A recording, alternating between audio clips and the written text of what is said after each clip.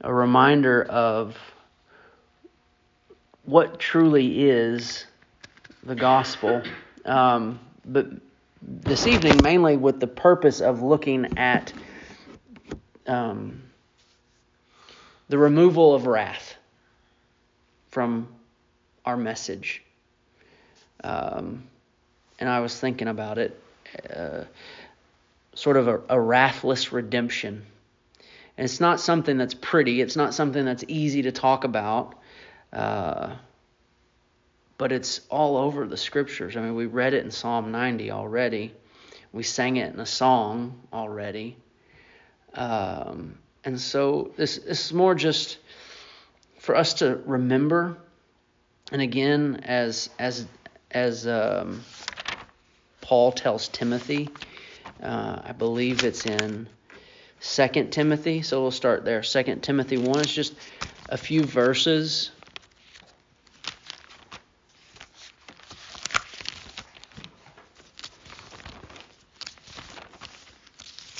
To be reminded what has been entrusted to us.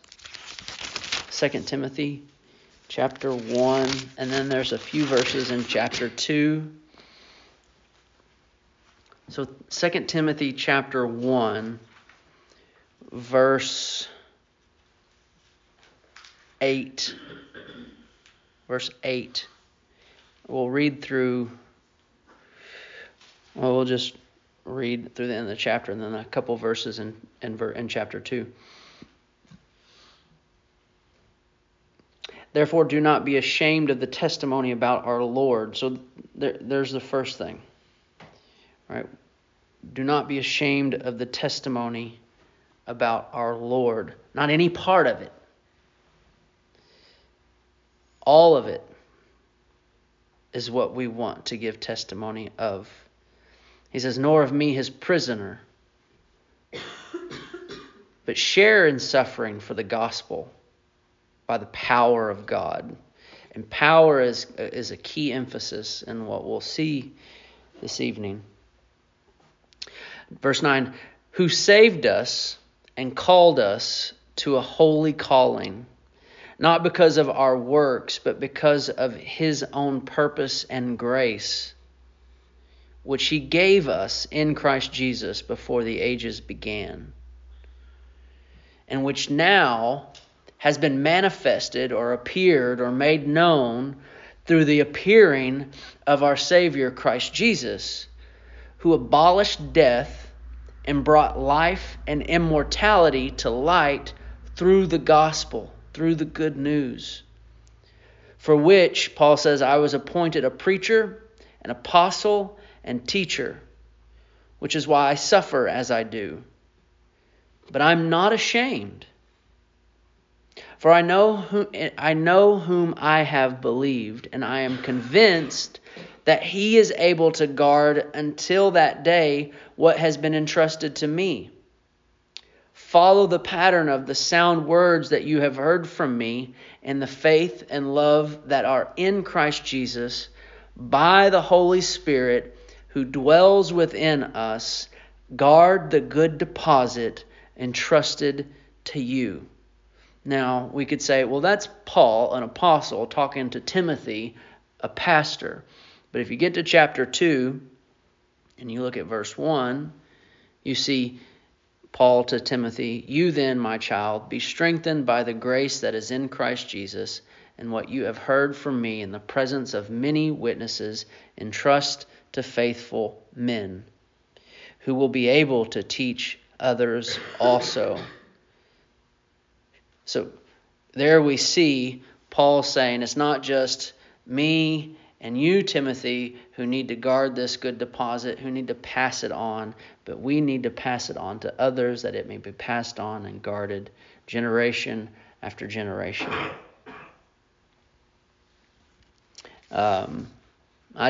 Just because it's really good what he says, we'll finish 3 through 7.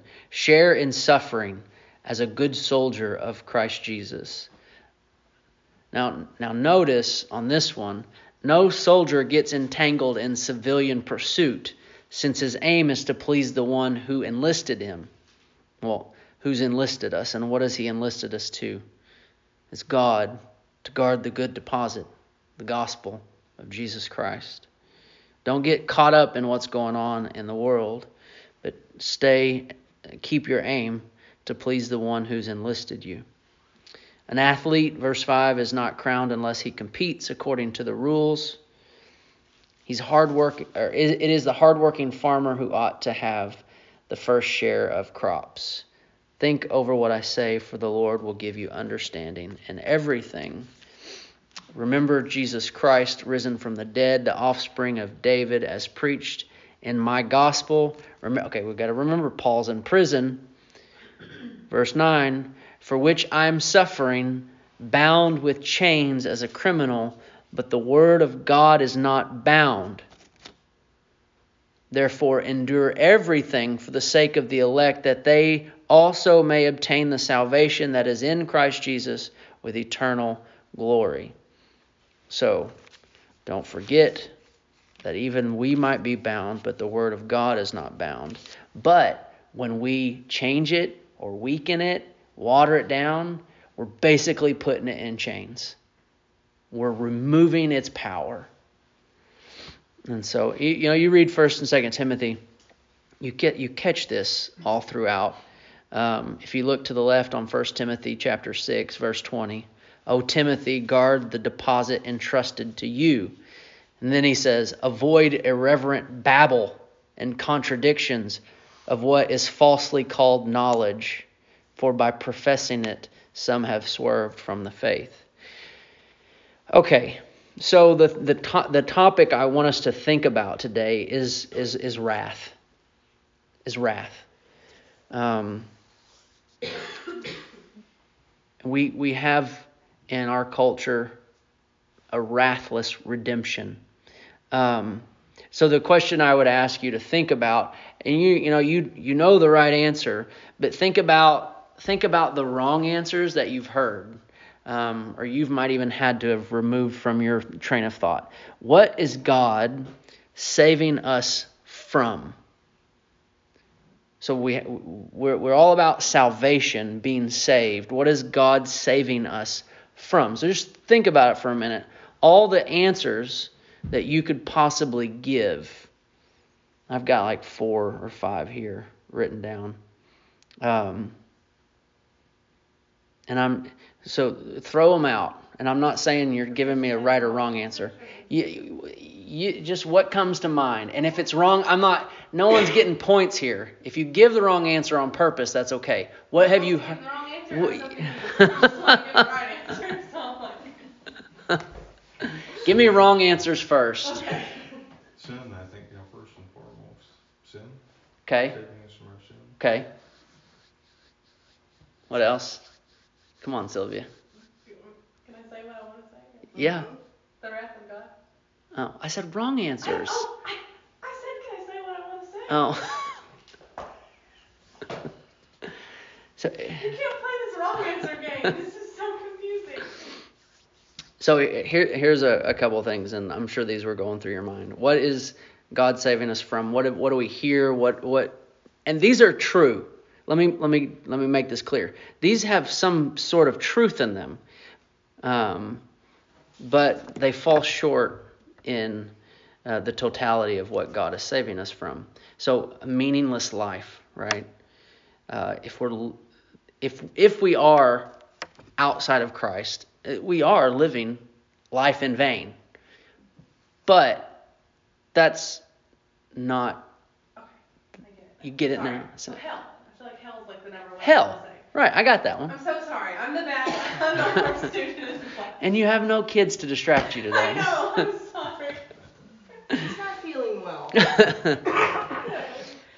So sin, hell. Again, these are not things these aren't wrong answers per se.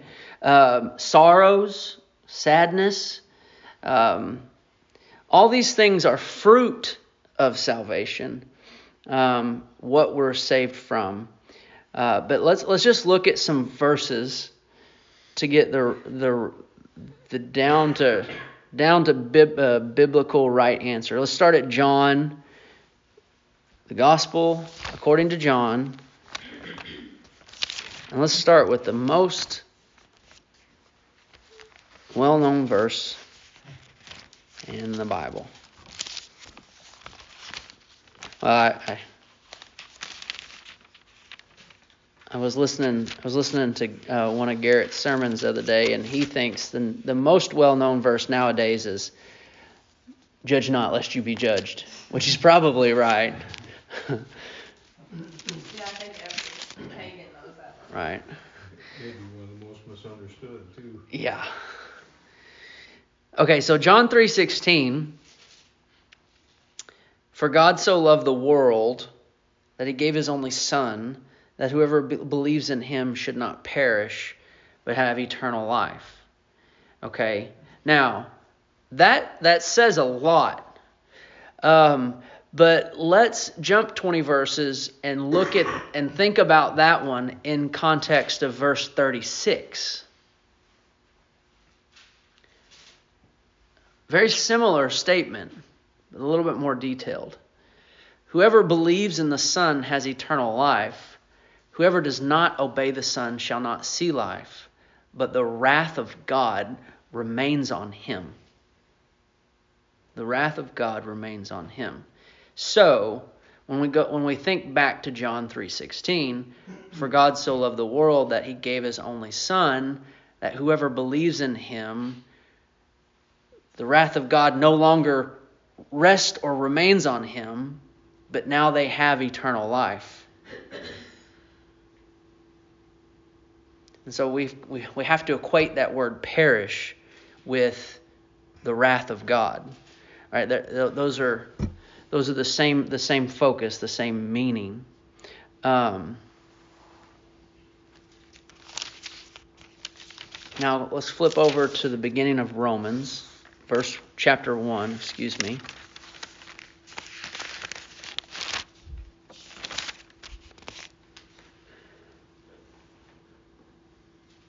Verse 18.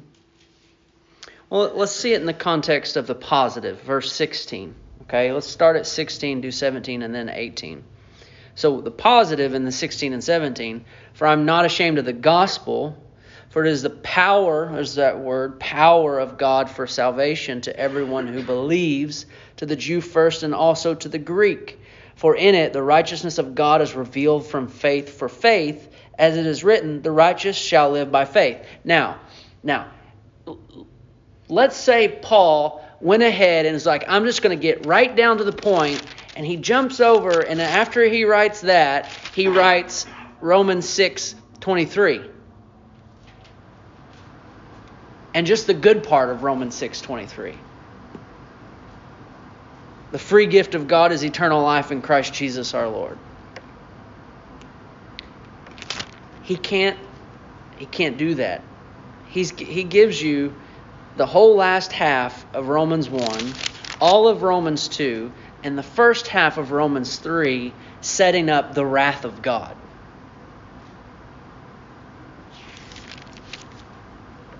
Verse 18 of Romans 1.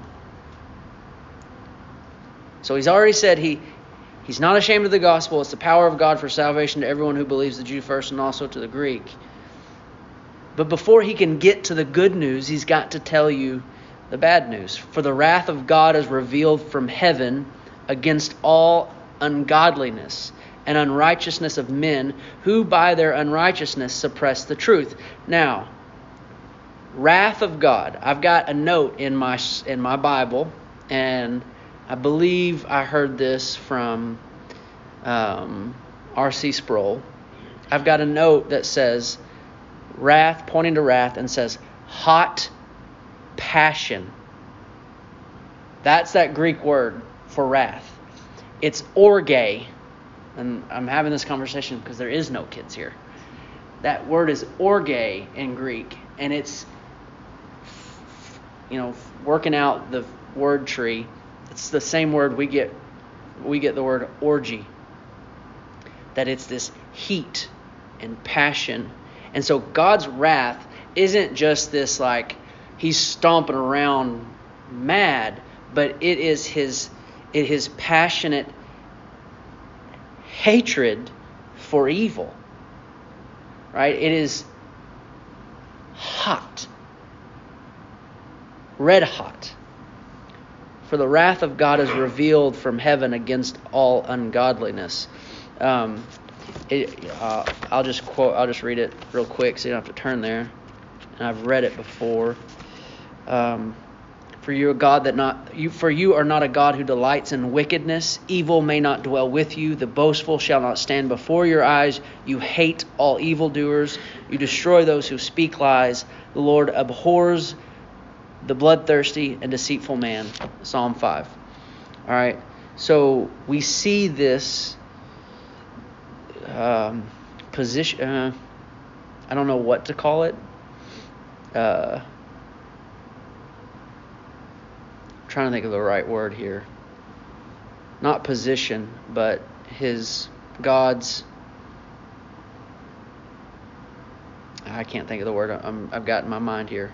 We see the wrath of God, his passionate hatred for evil, and it's revealed against all ungodliness. Now, okay, so what's the outcome of that? We'll go look down to verse 28. And since they did not see fit to acknowledge God gave them up to a debased mind to do what ought not to be done. Now, in a sense, that is also the revealing of the wrath of God. The wrath of God is just not this final punishment. This giving them over is a part of that. All right, and it's seen throughout this whole section, but we've just read the last one. They were filled with all manner of unrighteousness, evil, covetousness, malice. They are filled with envy, murder, strife, deceit, maliciousness. They are gossips, slanderers, haters of God, insolent, haughty, boastful, inventors of evil, disobedience to parent, foolish, faithless, heartless, ruthless. Though they know God's decree, the righteous decrees that those who practice such things deserve to die. If you eat of the fruit of the tree, you shall surely die. For the wages of sin is death. They not only do they do them, but give approval to those who practice them. I'll flip over to chapter 2, verses 4 and 5. Or do you presume on the riches of his kindness and forbearance and patience, not knowing that God's kindness is meant to lead you to repentance, but because of your hard and impotent heart, you are storing up wrath for yourself on the day of wrath when God's righteous judgment will be revealed. So there we see very clearly salvation in its most basic sense is being saved from God.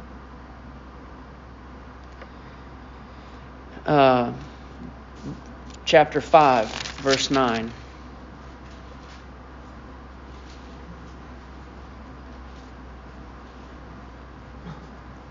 Since therefore we have now been justified by his blood, much more shall we be saved by him from the wrath of God.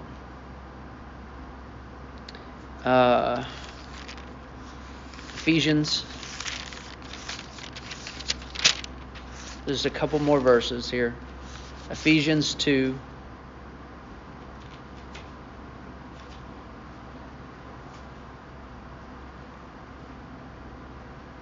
Verse 3.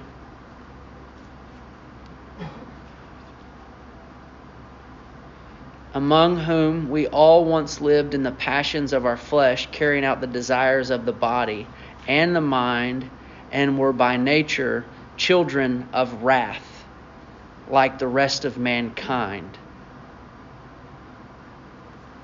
Chapter 5.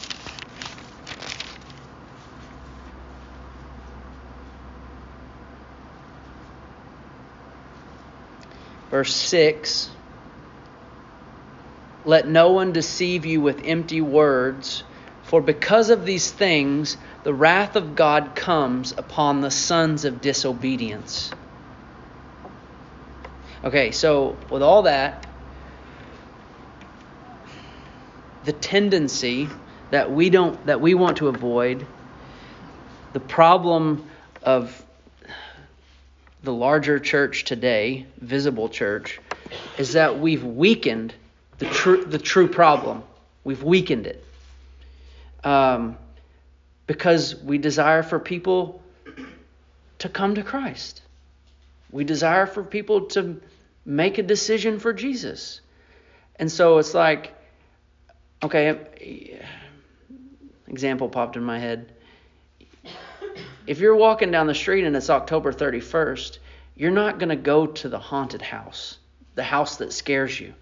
You're going to want to go to the house where you think you can safely get candy. Fear is not a factor for us day to day. You want to come over to my house? I have a pit bull and he is ferocious. Like, no thanks. I don't want to come to your house to meet your ferocious pit bull. And that's how I think that's probably a better analogy of how people within the church think that people outside the church see the wrath of God. It's like, I don't want to come and hear about your angry God. Okay, well, we won't talk about him. Right? Well, how often do you hear that people are like, well, then that's not a God I want to serve, or I want to right. love, or I would rather go to hell. And you're like, well, actually, you know, good luck with that.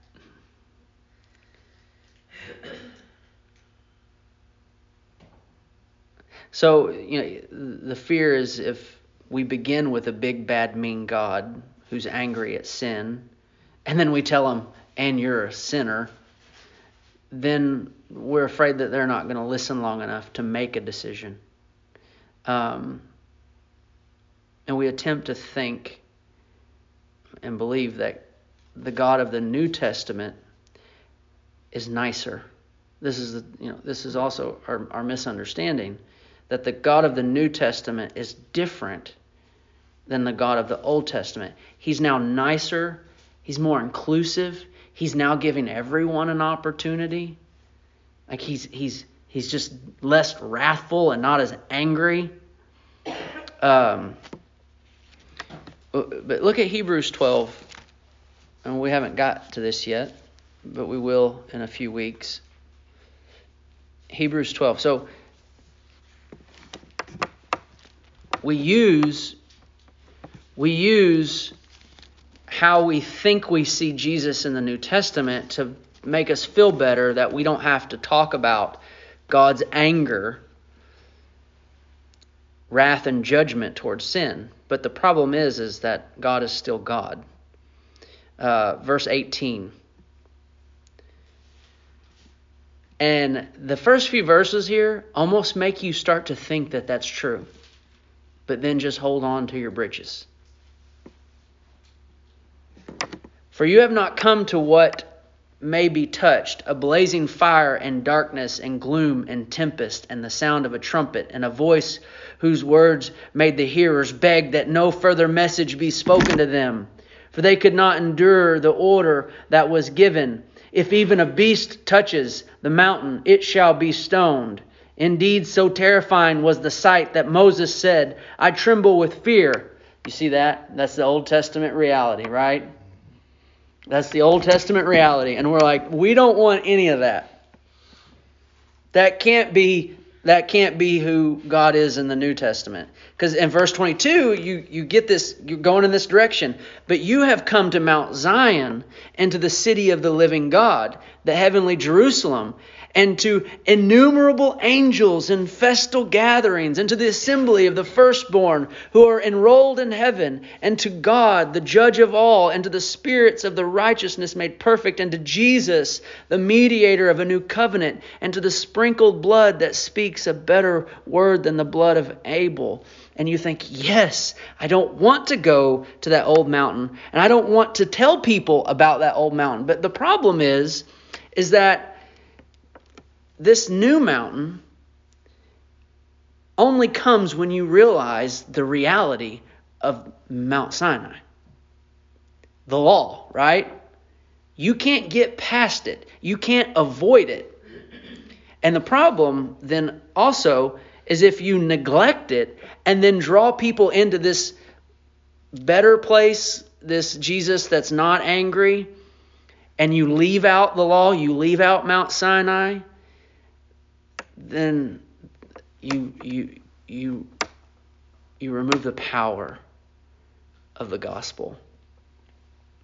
See, that is a promise to true believers, that we don't have to tremble in fear like they did at the bottom of the mountain, because we have been brought to Mount Zion in Christ. Right? We are there. We are in Him. We are in this festal gathering of innumerable angels. But those who are outside of Christ still stand at the foot of Mount Zion. That's where they are. But so you see, then it kind of changes in verse 25. We're like, okay, so God's different. That's kind of the feel we get in these first few verses. 25. See that you do not refuse Him who is speaking. For if they did not escape when they refused Him who warned them on earth, much less will we escape if we reject Him who warns from heaven. At that time His voice shook the earth. But now He has promised, yet once more I will shake not only the earth, but also the heavens. This phrase, yet once more, indicates the removal of things that are shaken, that is, things that have been made, in order that the things that cannot be shaken may remain. Therefore, let us be grateful for receiving a kingdom that cannot be shaken, and thus let us offer to God acceptable worship with reverence and awe, for our God is a consuming fire. Oh, He's still who He was. He's still the same God. 13 verse 8, what does it say? Jesus Christ is the same yesterday and today and forever. When we weaken the real problem, we give a wrathless redemption, we weaken our Savior, and we cheapen His gospel. Wrathless redemption produces images of blonde-haired, blue-eyed, meek and mild Jesus. That is the fruit of a wrathless redemption. That's the image we portray when we make salvation easy and comfortable. We want to evangelize this Jesus, this blue-eyed, blonde-haired Jesus, and hide the Jesus who treads the winepress of the fury of the wrath of God the Almighty. That's the definition of Jesus. Let's look at it. Revelation 19. Part of the New Testament? Huh? That's part of the New Testament? Right. And part of the New Testament, exactly. Verse 11 through 16.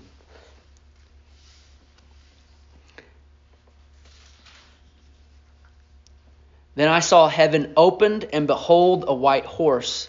The one sitting on it is called Faithful and True, and in righteousness he judges and makes war. His eyes are like a flame of fire, and on his head are many diadems, and he has a name written that no one knows but himself. He is clothed in a robe dipped in blood, and the name by which he is called is the Word of God. And the armies of the heaven, arrayed in fine linen, white and pure, were following him on white horses. From his mouth comes a sharp sword with which to strike down the nations, and he will rule them with a rod of iron. He will tread the winepress of the fury of the wrath of God the Almighty. On his robe, on his thigh, he has a name written, King of Kings and Lord of Lords. That's Jesus. Now, don't get me wrong. We must hold in balance. Present in evangelism, worship in our gatherings and at home, Jesus of the Bible, right? And so we've got Jesus in Revelation 19, but we also have Jesus in the Beatitudes, right? So we have to balance and be balanced in the sense, because when we're unbalanced, we're just opposite of the progressive or the liberal Christian. Because they fall towards Sermon on the Mount Jesus, right? The easy, speak easy. I'm not going to really push you, especially I'm not going to push you too hard on your sin. But that's also because they don't understand the Sermon on the Mount. But they got this sense of, okay, we're going to all act in good, nice love, peace, harmony. As long as we love one another, we're good. And then we don't want to be, the people who are standing and we're just talking about him, the blood coming out of the winepress and the fury and this and that. We can't live on one side in opposition of the falseness on the other, of just living on the other side. We have to live, balance, present, and worship the Jesus of the Bible. 1 Thessalonians and 2 Thessalonians give a good comparison of Jesus. So the first chapter in 1 Thessalonians and the first chapter in the 2 Thessalonians, we've got the Jesus who saves us from wrath, and then the Jesus who comes in flaming fire of vengeance, right? 1 Thessalonians chapter 1, verse 9 and 10.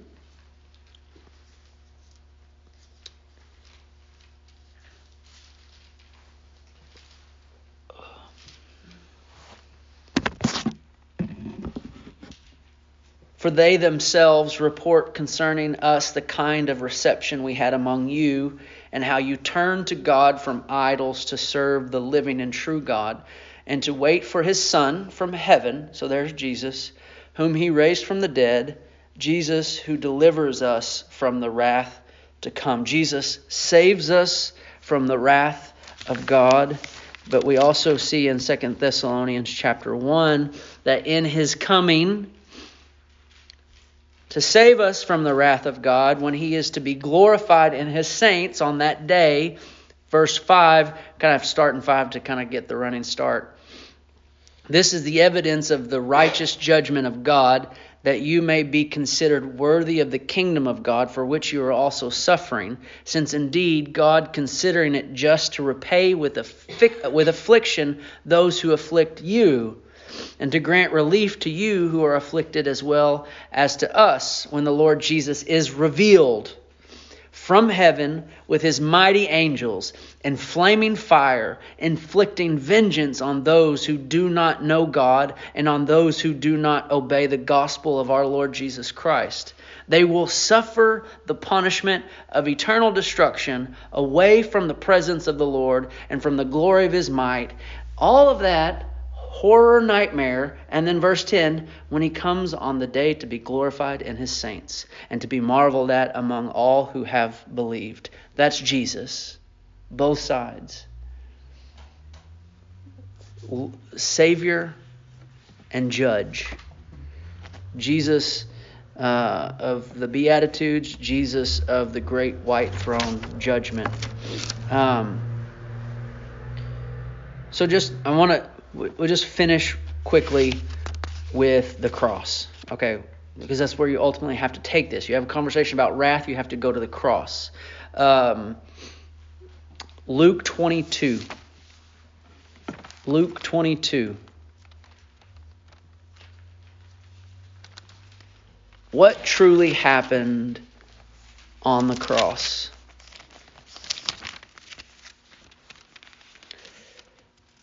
Luke 22, verse 39. So we're hours from the cross. They're in the Garden of Gethsemane. And he, Jesus, came out and went, as was his custom, to the Mount of Olives. And the disciples followed him. And when he came to the place, he said to them, "Pray that you may not enter into temptation." And he withdrew from them about a stone's throw and knelt down and prayed, saying, "Father, if you are willing, remove this cup from me. Nevertheless, not my will, but yours be done." And there appeared to him an angel from heaven, strengthening him. And being in agony, he prayed more earnestly, and his sweat became like drops of blood falling down to the ground. So here's the question I have for us. Do we really think that Jesus was afraid of dying? No way. No way.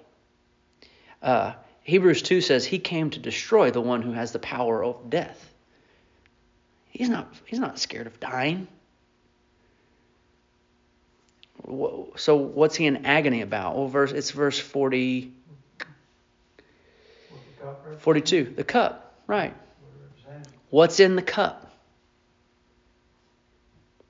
He was staring down the barrel of the wrath of God.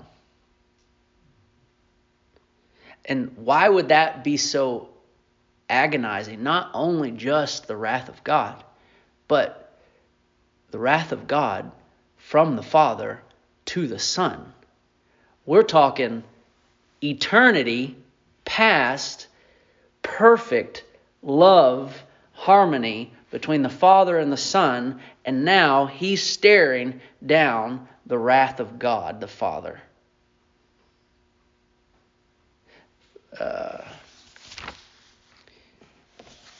Isaiah 53.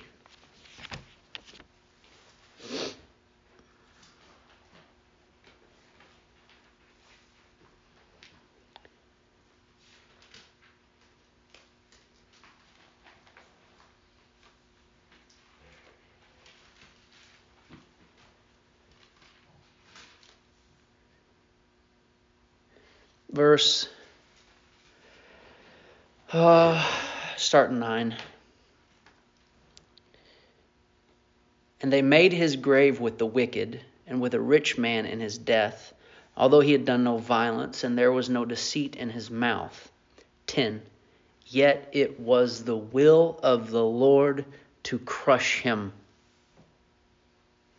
That's it. That was the cup. That is what he drank. The Father crushed the Son. And that's what we sang about in Christ alone earlier. He has put him to grief. Romans 3:25. There's a word that I'm sure you know, and I just want to make sure that we understand it. All of that language can be found in one little word in Romans 3. Also, it's found in 1 John, I believe, chapter 4.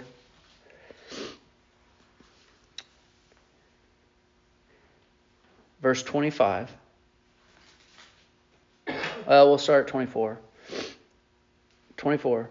And are justified by his grace as a gift through the redemption that is in Christ Jesus, whom God put forward as a propitiation. There's that word, propitiation. The appeasement of wrath is what that word means. The satisfaction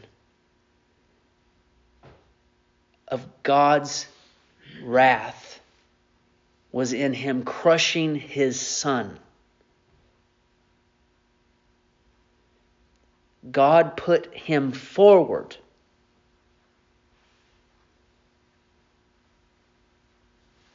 That's the good news. That's the gospel. You remove that, and the cross is powerless.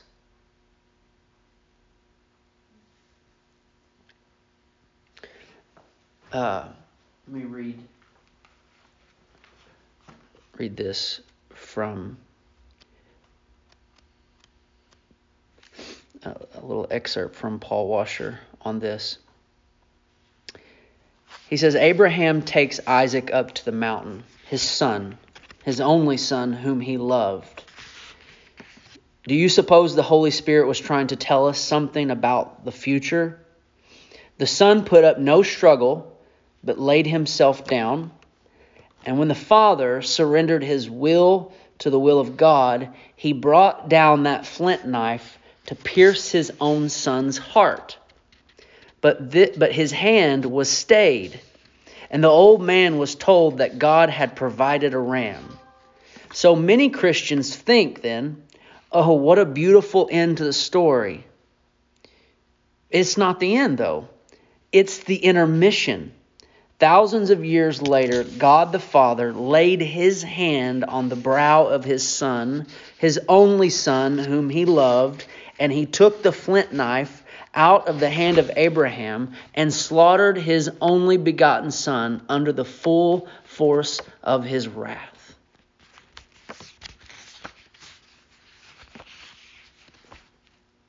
He then says, now do you know why that little gospel you preach has no power?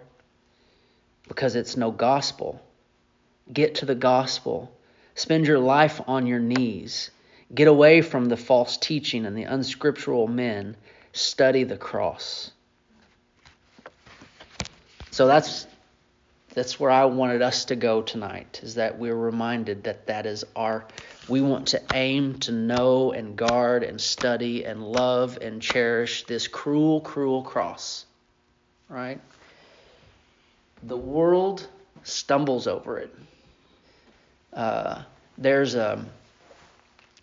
don't remember, I can't give you any details about it. I just remember there's an early painting, and if someone's got more details about it, you can help me out. There's an early painting, like first, second, or third century, I'm not really sure. And it was an ass on a cross. And it was representative of what the world thought about Jesus of Nazareth. That was at the same time. That was like right after Jesus died. Like, was it the first century? Yeah. Okay. And that's what the Romans reflected in that. That's what the world thinks about a cross. That if someone is to die on a cross, he's nothing but a criminal, right? What's Paul say in? He says the word of the cross is folly to those who are perishing, but to us who are being saved, it's the power of God. For Jews demand signs and Greeks seek wisdom, but we preach Christ crucified, a stumbling block to Jews and folly to Gentiles. Yeah, that's the way the world views the cross. And we can't soften it for the sake of hoping to make more people come. Right? The power is in the cross. The power is in the truth. So that's just the drive that I want us to take home tonight, and that we are asking the Lord constantly to keep us guarding the good deposit entrusted to us, passing it on to faithful men, to our kids, that it might continue and that we can contend for the faith. All right. Anything else? Any comments? Any thoughts? So next time we come together, I want us to talk a little bit about how we evangelize in this context, and how we call people to the gospel and to Christ in this context. So, yeah. Crucifixion itself was the most cruel way that the Romans found to kill somebody. And then if you add to that all the things that Christ suffered before they crucified him, it was a very brutal and very bloody. Sometimes